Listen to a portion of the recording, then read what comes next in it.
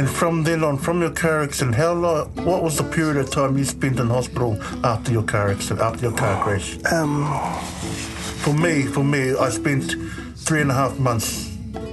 I spent a month for myself, in my car accident, I spent a month in hospital in intensive care. Then I was shifted to Ward 16, which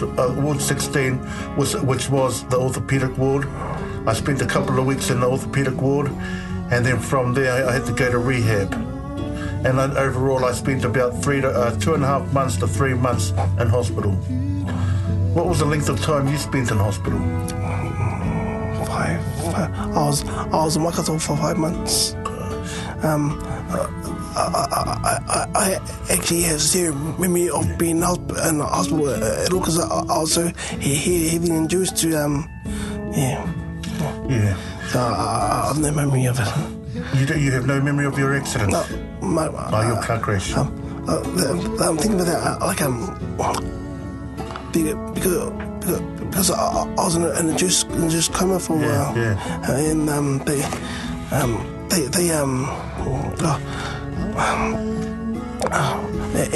and because also he was studied in Waikato. I lost 4 years memory prior to the crash. I don't remember, and I don't remember the hospital, and I also have very little memory after the crash. It seems like you know a lot about your car crash. It's my life. By the crash, in the 1998, it wasn't quite a sporting year for me.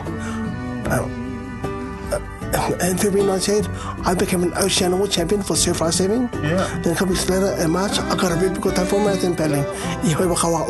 Canoeing. Then later on the same year, in August, I've been chosen to represent New Zealand in kayaking at the Sydney Olympics. And then in the beginning of September, I'd been recruited for New Zealand Police Force. So everything was happening for me. Everything was perfect for me. I was on top of the damn wood, and I was caning it. I was up there. Yep. And then this September, this happened. Because for me, before my accident,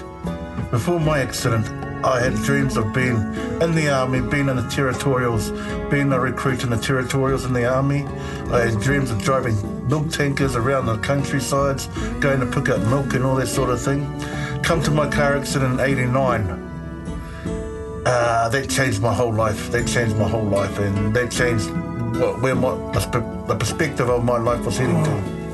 Because in a way, for me, when I was that young, when I had my accident, or when I had my car crash at the age of, say, 15, I was only hitting third form at school, 3rd or 4th form at school. And my dream before my car accident was to be in the army, be in the territorials, be a gunner in the territorials. Also work otherwise, driving milk tankers around the world, driving milk tankers around the Waikato, picking up all the milk from different farms and that.